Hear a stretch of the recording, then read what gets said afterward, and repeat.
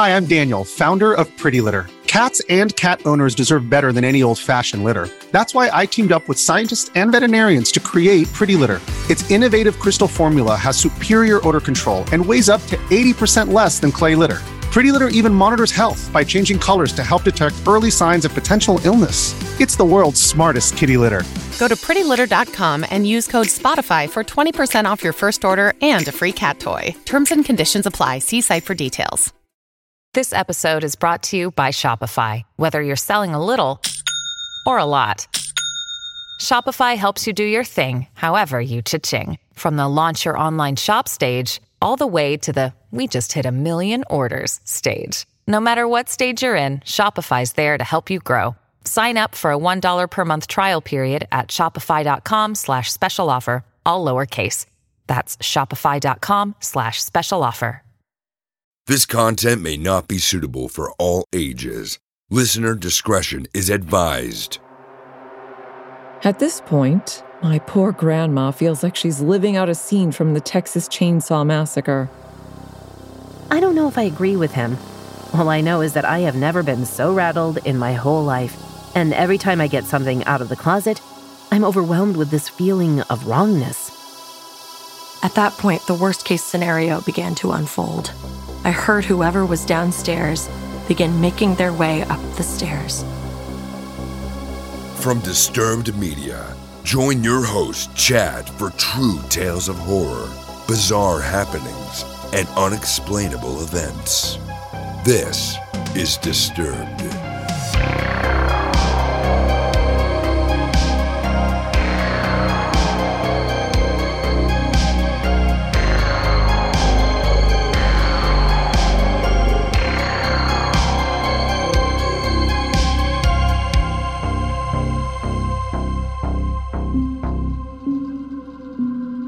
This episode is sponsored by Wondery's Generation Y podcast, where hosts Justin and Aaron dig deep for answers on cases of missing spouses, mysterious murders, serial killers, and more. Listen to Wondery's Generation Y podcast on Apple Podcasts, Amazon Music, or listen ad-free by joining Wondery Plus in the Wondery app.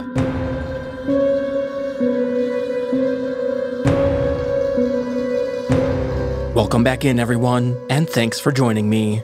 I hope everyone had a fun and safe 4th of July, and hopefully you're coming back with all your fingers intact.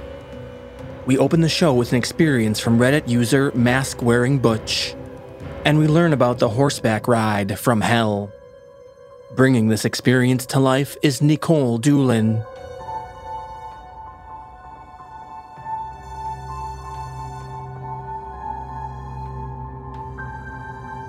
Ever since I was a kid, I remember my grandma denouncing horror of any kind.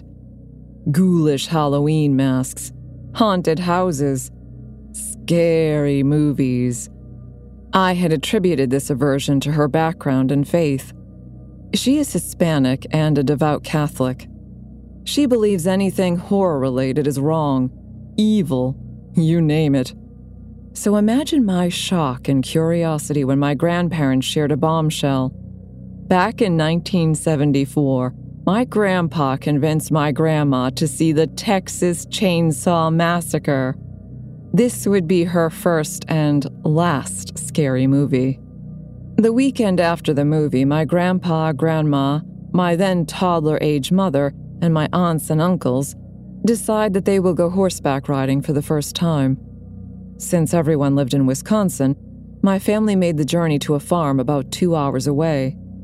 For the most part, everyone is in high spirits. Who can say no to a family adventure on a crisp autumn Wisconsin day? Despite the others' excitement, my grandma is worried. Since she doesn't care for horses, she chooses to stay behind, on her own, with my mother. When my family arrives at the farm, it is 3 o'clock. According to my grandma, she watched everyone get saddled up and then slowly ride off into the tangle of trees. The guide leading my family called out that the ride would last less than 2 hours, mentioning different trails, the need for breaks, things of that nature. My grandma figures everyone will be back by 5 o'clock. She waits with my mother in the car, playing games, reading storybooks, and trying to silence her bubbling anxiety. Needless to say, 5 o'clock comes and goes. No sign of my family. By this time, my mother has fallen asleep, which leaves my grandma with no way to distract herself from her worries. Finally, when 6 o'clock rolls around, she calls to a farmhand from her car window. No way is she leaving the safety of her vehicle. She demands to know why her family hasn't returned yet, when 5 o'clock has long since passed. By now, darkness has begun bleeding into the Wisconsin sky. The farmhand assures her that everything is okay, and that extra paths are taken throughout the ride. He tells her that her family should return soon. Now, keep in mind, this was well before cell phones were a thing. Also, a week before, she had seen her first scary movie, and it had scared the shit out of her. At this point, my poor grandma feels like she's living out a scene from the Texas Chainsaw Massacre. She tries to contain her worry and begins a hushed, fearful prayer, until the flash of lightning that is soon followed by ear-splitting thunder. The noise wakes my mother, who starts to cry. My grandma must now not only ponder the frightening question of where her family went, but she also has a stressed, howling 2-year-old to deal with. It is now reaching 7 o'clock. The storm is growing more ferocious by the second. My grandma has to pee and her bladder feels like it's going to explode. But between the roar of the storm and the images of crazed country maniacs plaguing her mind, she refuses to leave the vehicle. She plans in her head that if they aren't back by 7:30, she's going to leave and find the nearest gas station to phone for help. Again, no cell phones during these days. 7:30 comes. Her family hasn't come out from the woods. As she's scrambling around the car for the keys, she realizes my grandpa never gave them to her. The pound of a fist against her window shakes her from her whirlwind of panic. That panic amplifies by 1,000,000 when she notices a sizable, brawny man peering in at her. He is wearing a jacket and the hood covers his head. My grandma says that by now it felt like someone had pushed a button and sent the world into slow motion. Everything crawled by at a snail's pace. "Why don't you and the little one come inside?" the man yells. His words are authoritative and carry no hint of warmth. He isn't speaking from a place of concern. He's ordering my grandma into the farmhouse. All my grandma can do is shout, "Where is my family?" The man responds gruffly, "We're looking for them." My grandma orders him to call the police. The next words the man said made my grandma literally piss her pants. "We don't need the police." As he turns to go back into his house, he says, "You and the baby can come inside whenever you're ready." My grandma starts to sob, wholly convinced that her family has been brutally murdered and that she and her baby will be next. In the chaos of this moment, she hears someone calling her name. But because of the pitch-black darkness and her profound fear, she knows she must be hearing things. Then she hears her name again, this time even louder. "Dora! Help me!" It's my grandpa's voice. When she realizes this, she puts my mom in the back seat, grabs the wooden baseball bat my grandpa keeps under his seat, locks the doors, and then exits the car. "Keep calling my name! I can't see you!" she cries. After what feels like an eternity, she follows my grandpa's voice to his location. When she gets to him, she realizes my grandpa needed help because he is guiding my aunt across the high rain-soaked grass. She hurt her ankle. They are both drenched from mud and rain and covered in scratches. The rest of my family is nowhere in sight. Before my grandma can assume the worst, she hears my uncle calling for my grandpa. One by one, everyone shuffles out of the wild woods and through the tall grass. Everyone is soaked in mud and injured in some capacity. Cuts, gashes, limping, unsteady. All are shaken as well. When they finally make it back to their vehicles, The sounds of running engines and the flood of headlights gets the attention of the man inside the farmhouse. The farmhouse door swings open, and the brawny man comes to stand on the porch. With an amused chuckle, he drawls, "Oh, you all made it out of there?" My grandpa shouts, "That dumb asshole left us out there and never came back." All the man says in response is, "I'll have to talk to him about that. You all can come inside." His freakishly flippant and joking attitude sinks into his words. He knows damn well they aren't going into his house. My grandma begs my grandpa to leave it and get them out of here. With that, my family tears out of there as fast as humanly possible. Once my family was back home and safe, my grandpa explained what had happened. During the ride, the guide led them deep into the woods to a creek, where the horses stopped for a drink. As the horses rested, the guide told my family he had to go do something and would be back in 20 minutes. My family thought this was strange, and my grandpa even anxiously joked, "You're coming back, right?" The guide simply gave a low chuckle and took off on his horse.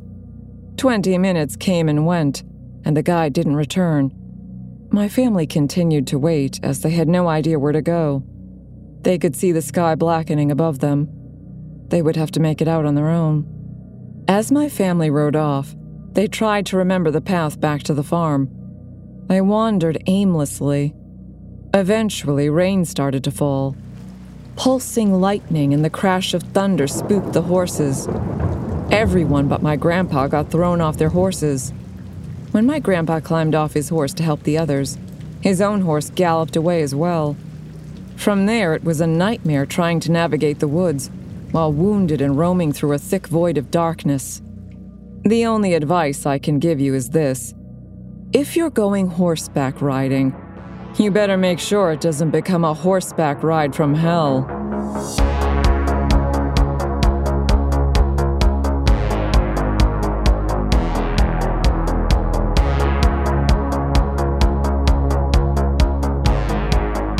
Can't get enough Disturbed? We've got you covered on Patreon with monthly bonus episodes, ad-free listening, shout-outs, and more.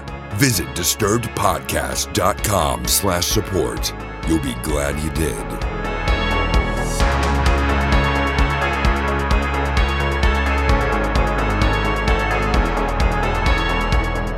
Next up is our title story, coming to us from Reddit user The Curved Writing Desk.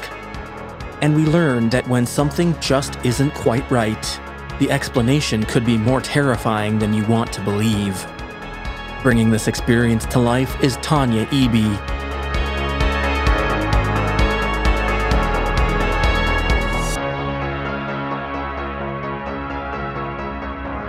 I'd like to preface this by saying my husband is an electrical engineer and I'm a teacher. We're not crazy people. So, back when my husband and I were dating, my husband was in a terrible car crash. His truck hit black ice and he slid into oncoming traffic. His truck was completely totaled.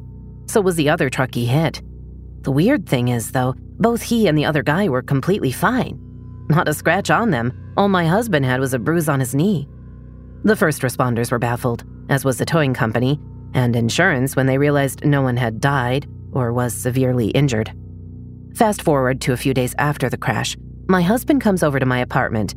We're having a conversation about a university class we're both in, and he casually asks when I got the flat-screen TV sitting on my dresser. At this point, I'm very confused because I've had the little flat screen since I was 13, and had had it the entire year and a bit we'd been dating. I asked him what he was talking about, as I've always had that TV. He told me to quit pulling his leg and asked me what I did with the old tube TV. I had no idea what he was talking about and told him so. He's convinced I had a tube TV. I proceed to get on Facebook and showed him a picture we had taken 2 weeks prior with the TV in the background. It's a flat screen in the picture. My husband goes white like he's seen a ghost and just stares into space for a minute. His eyes started to water. I asked him what's wrong, and he said, "I swear to God, I'm not crazy. You've had a tube TV since we started dating. It was a tube TV when we took that picture." I brushed it off as his head being rattled from the accident, and he didn't bring it up again. However, anytime we hung out in my room, he'd always look at the TV weird. Fast forward 7 years. My husband and I have been married for a few years and decide that we're ready to be parents. I'm not on birth control, and we decide whatever happens, happens. We're not actively trying, but not preventing it either. So we're on vacation in Italy, wandering around Rome, and I feel like shit. I had had my period the week before, and it was the worst one I had had in my whole life. As we're walking around, I am suffering from back pain, chills, and horrific cramping.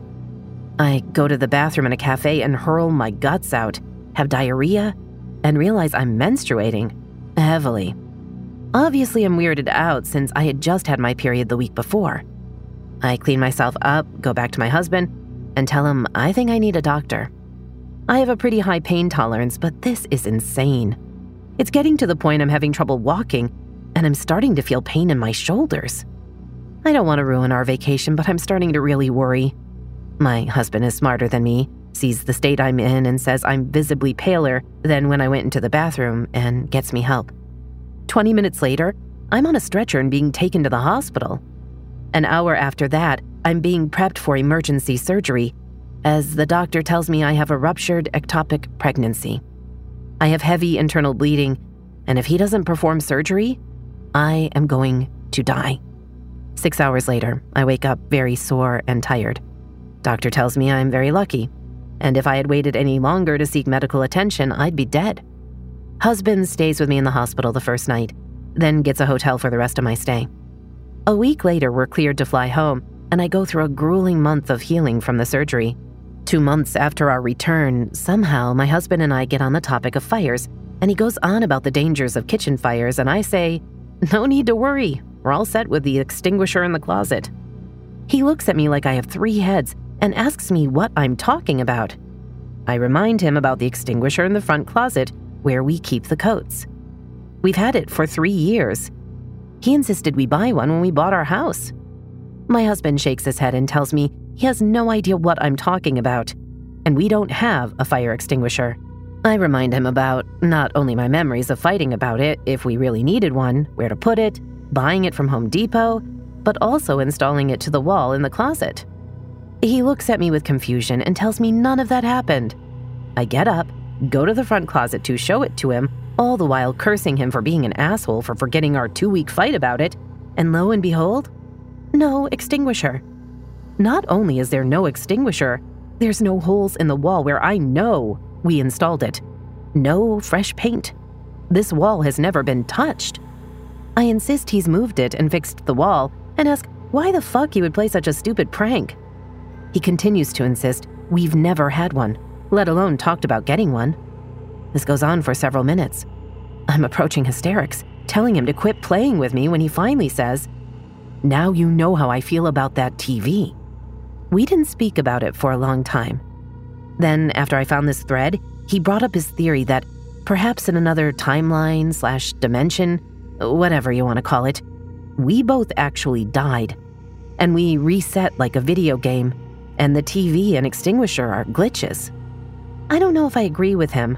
All I know is that I have never been so rattled in my whole life, and every time I get something out of the closet, I'm overwhelmed with this feeling of wrongness.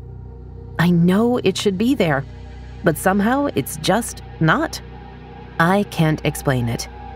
He says he will go to his grave swearing I had a tube TV.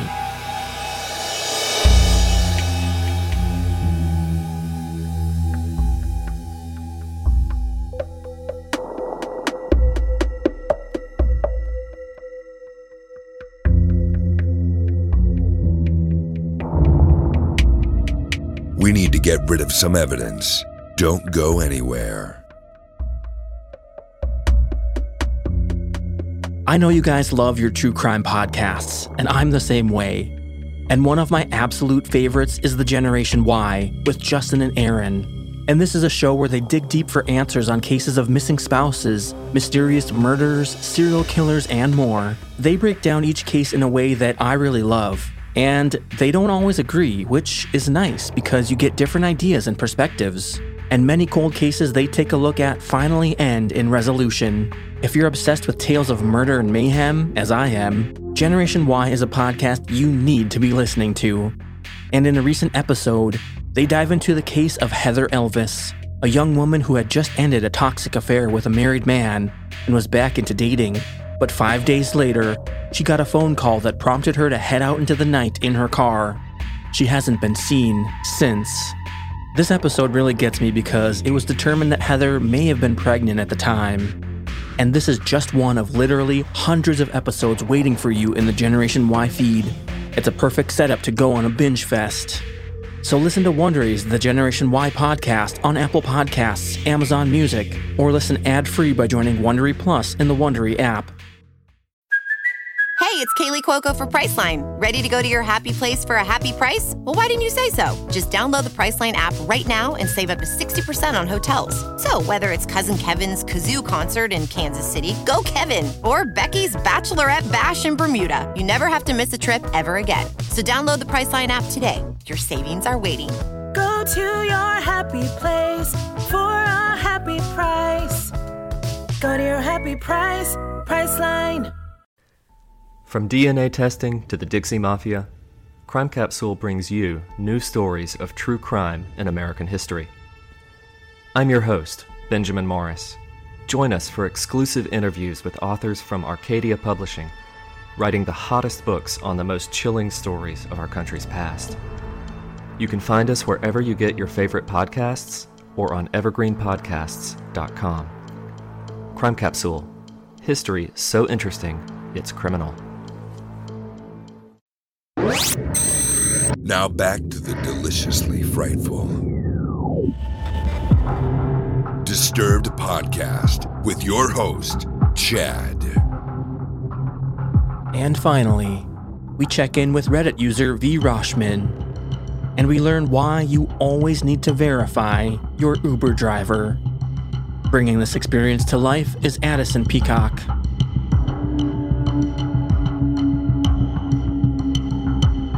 I work in food service, front of house, so in the early days of the pandemic with restaurants closed, I was taking work wherever I could find it. An old friend clued me into a medical office that needed someone to come in and do a bit of light filing. I was able to go in at night to limit direct contact with people, so I jumped at the opportunity right away. Ironically, the medical office job had been the safest gig I'd been offered thus far, COVID-wise. I wanted to avoid the bus if I could, due to crowds, so decided to swing for a rideshare app. It's not all that expensive in my area, and I really didn't want a virus. I headed in at almost 3 a.m. because it was after the cleaning crew had left. I was kicking myself for being so cautious, though, because I was exhausted.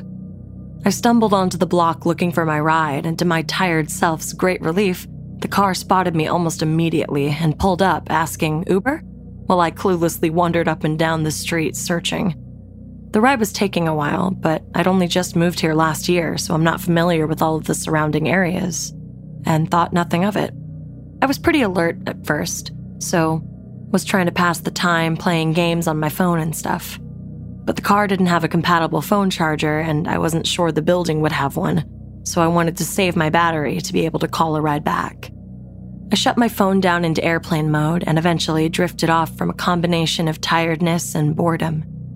I don't often take rideshare, so being alone with a strange driver often put me a bit on edge, but this guy had a pretty boring car and a very standard look about him. He looked a little like my brother, even. Young, clean-kept, listening to jazz. Nothing that screamed, "You need to micromanage this trip." When we arrived, the driver tried to wake me up by calling to me from the front, but I was in too deep of a sleep and couldn't fully distinguish it from my dream. Finally, he awkwardly jimmied my leg to wake me up and kept saying, ma'am, we're here now." I was embarrassed that I'd been that out of it, so just gave a hurried thanks and booked it out of the car and into the building. As I looked around, I began to realize nothing was what I had expected of an office park. I had seen a street view of the building when I first looked up the business, and it had appeared to be a strip mall plaza. The further I went, the more loudly alarm bells were ringing in my gut. The structure was semi-dilapidated, and it was pitch black dark past the entryway. I expected some lights to be off in the nighttime, but not to the whole building. I skittered across the concrete foundation comprising what was left of the lobby area, told myself they must just be renovating, and followed signs for the stairs. After what felt like ages, but was likely just a few minutes, all I had passed was construction equipment, a couple locked doors, and some smashed windows. I was certain I was not going to find a medical office and figured maybe I had mixed up the address. I took out my phone to double check, but once I got it out of airplane mode, I could barely get a signal. I kept moving around in the building, pacing, looking for a stronger signal. I eventually confirmed in my texts that I had written down the correct address just by scrolling back, which didn't require service. Since I'd only been inside for a few minutes at most, I figured I should try and get in touch with the driver, because if I entered the correct address, then it was only fair he should continue my ride to the correct place and save me the added fees of calling a second trip, considering this was all his mix-up. The app was taking forever to load with my slow service, but before I could get to a cloud of reception, I heard a rustling sound in the lower level of the building. I was on the top floor, and the only stairwell I was aware of was the one I had taken up, so that would force me into the middle of the building. There was no way to exit the situation without encountering whoever was downstairs. In an abandoned building in the latest hours of the night, I figured the chances were high that it was a tweaker, and I had no desire to try slipping past a tweaker, especially when it was late enough that they were probably on something so jumpy and on edge. I tried to get a text out to a group of friends with my address and a request to call 911 to help get me from the property, because I didn't feel safe walking in that neighborhood at night and didn't have enough reception to call a new ride. But the message wasn't sending. Reception was too weak. So I gave up on getting my phone going and started checking for another stairwell, or even window with balconies or dumpsters that could be used to exit the second floor as a last resort, in the event whoever was downstairs came upstairs. I scrambled over to a door with a stairs sign on it, but the stairs were completely dilapidated, and it was essentially just a straight drop down to the first floor. At that point, the worst-case scenario began to unfold. I heard whoever was downstairs begin making their way up the stairs. I thought fast and figured, based on my walkabout, the floor was basically a giant loop, so I would have to wait for whoever this was to come up the stairs, wait for them to come all the way up, then sprint the opposite direction of wherever they were going and try to get down the stairs and out of the building in time to make it to the road without encountering them. I was not anticipating being chased or anything, but didn't want to piss off a druggie or have a homeless person who might be living there feel as though I'd trespassed and become hostile towards me, or have any sort of interaction that could possibly occur at that hour in an abandoned industrial park. I held my breath for what felt like 5 minutes, but was likely closer to just 30 seconds, and the person appeared at the top of the stairs. To my great relief, it was just the Uber driver. I figured he had come back for me, realizing he had left me in the wrong spot, a place that could have worked out to be dangerous. So I came out from the beam I was hidden behind and proceeded to wave him down. But then I processed. There was no way for him to realize this had been the wrong address. My stomach lurched forward and my blood chilled to slush. I made eye contact with him, very briefly, and he was completely calm and composed, but breathing pretty heavily and blocking the stairwell down. On a normal, rational day, as an outside observer, I could think of a dozen innocent reasons he might have returned. But in that moment, standing across from him, I just knew in my gut that this was someone with ill intent. I can't remember much more from the ensuing few minutes. Operating solely on muscle memory and instinct, I Superman dove for the second stairwell's opening and just let myself fall down the drop. Thankfully, I don't think he'd seen where I'd gone at first, and though I was in too much pain to know it then, plenty was bruised, but nothing was completely broken. I scrambled up and threw myself at anything that seemed like it could be the door. It was too dark to tell. I was disoriented from the fall, and I wasn't in a calm enough mindset to think to use my phone flashlight. Plus, in hindsight, some part of me probably knew it would call too much attention to my location. Just before I was able to reach the door, it flew open with a blinding light beaming straight into my eyes. My first thought, though not totally coherent, was, "There's another one of these guys, ah!" And I stumbled backwards trying to find something to hide behind. Before I could, a voice called out, "All right, this is Nametown Police Department. Everyone get on your knees with your hands in the air." I didn't believe it was the police at first. I was in such a fight or flight mode and had already committed to flight that I continued looking for ways to get out.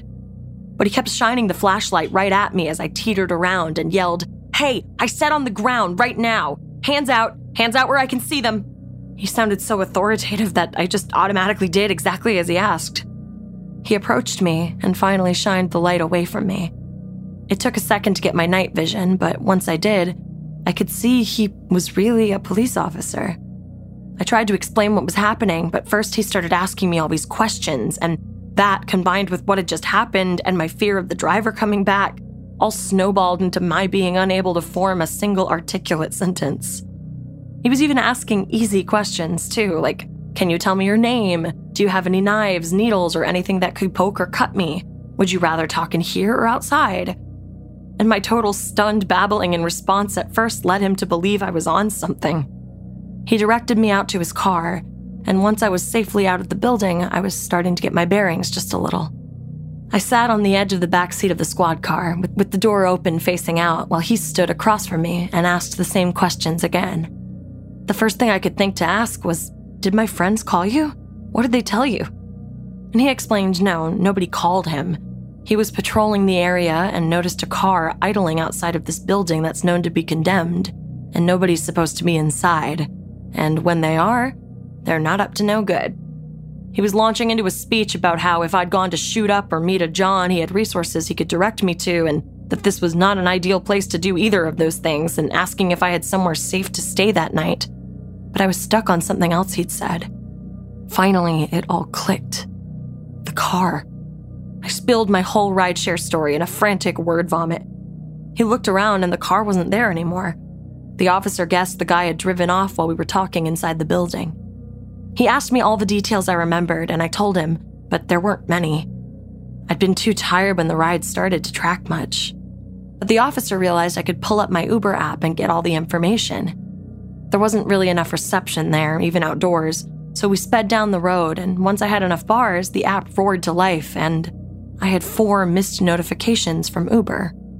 They said, "Hello, I've arrived, and I don't see you. Can you confirm the pickup address is correct?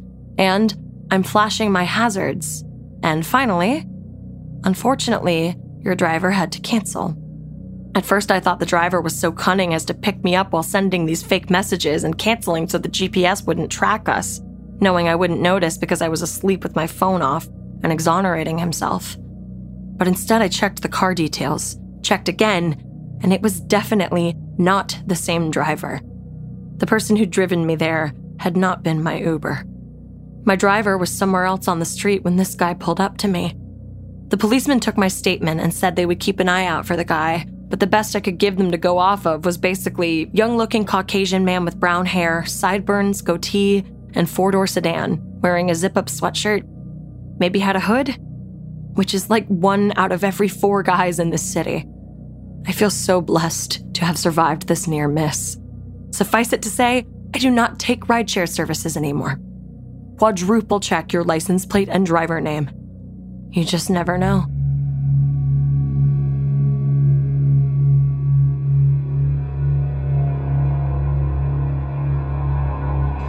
Thanks to everyone for continuing to send in your stories via email at mystory@disturbedpodcast.com, over the hotline at 701-354-3667, or the online submission form at disturbedpodcast.com/submit.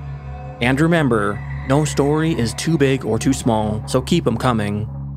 Disturbed is an independent production funded through advertising and listener support. Thanks to those who share the show with friends and leave positive reviews. These things help new listeners find us. Follow or subscribe wherever you're listening right now so you never miss an episode. And if you'd like to hear these episodes without the ads, you can get early access to our premium ad-free feed, as well as monthly bonus episodes. Visit disturbedpodcast.com/support to learn more. And a shout out to all of our newest supporters: Lisa Guerrera, Wayne Slaughter, Judy Hayes, Ken Kniff, Cynthia Pocan, Kay Spence, Nick and Jess, and Crystal Garrett. Thanks so much for supporting the show. Music by Carl Casey at White Bat Audio and Co.ag. Thanks for listening. We'll be back next Thursday with a brand new episode. And stay safe out there, y'all.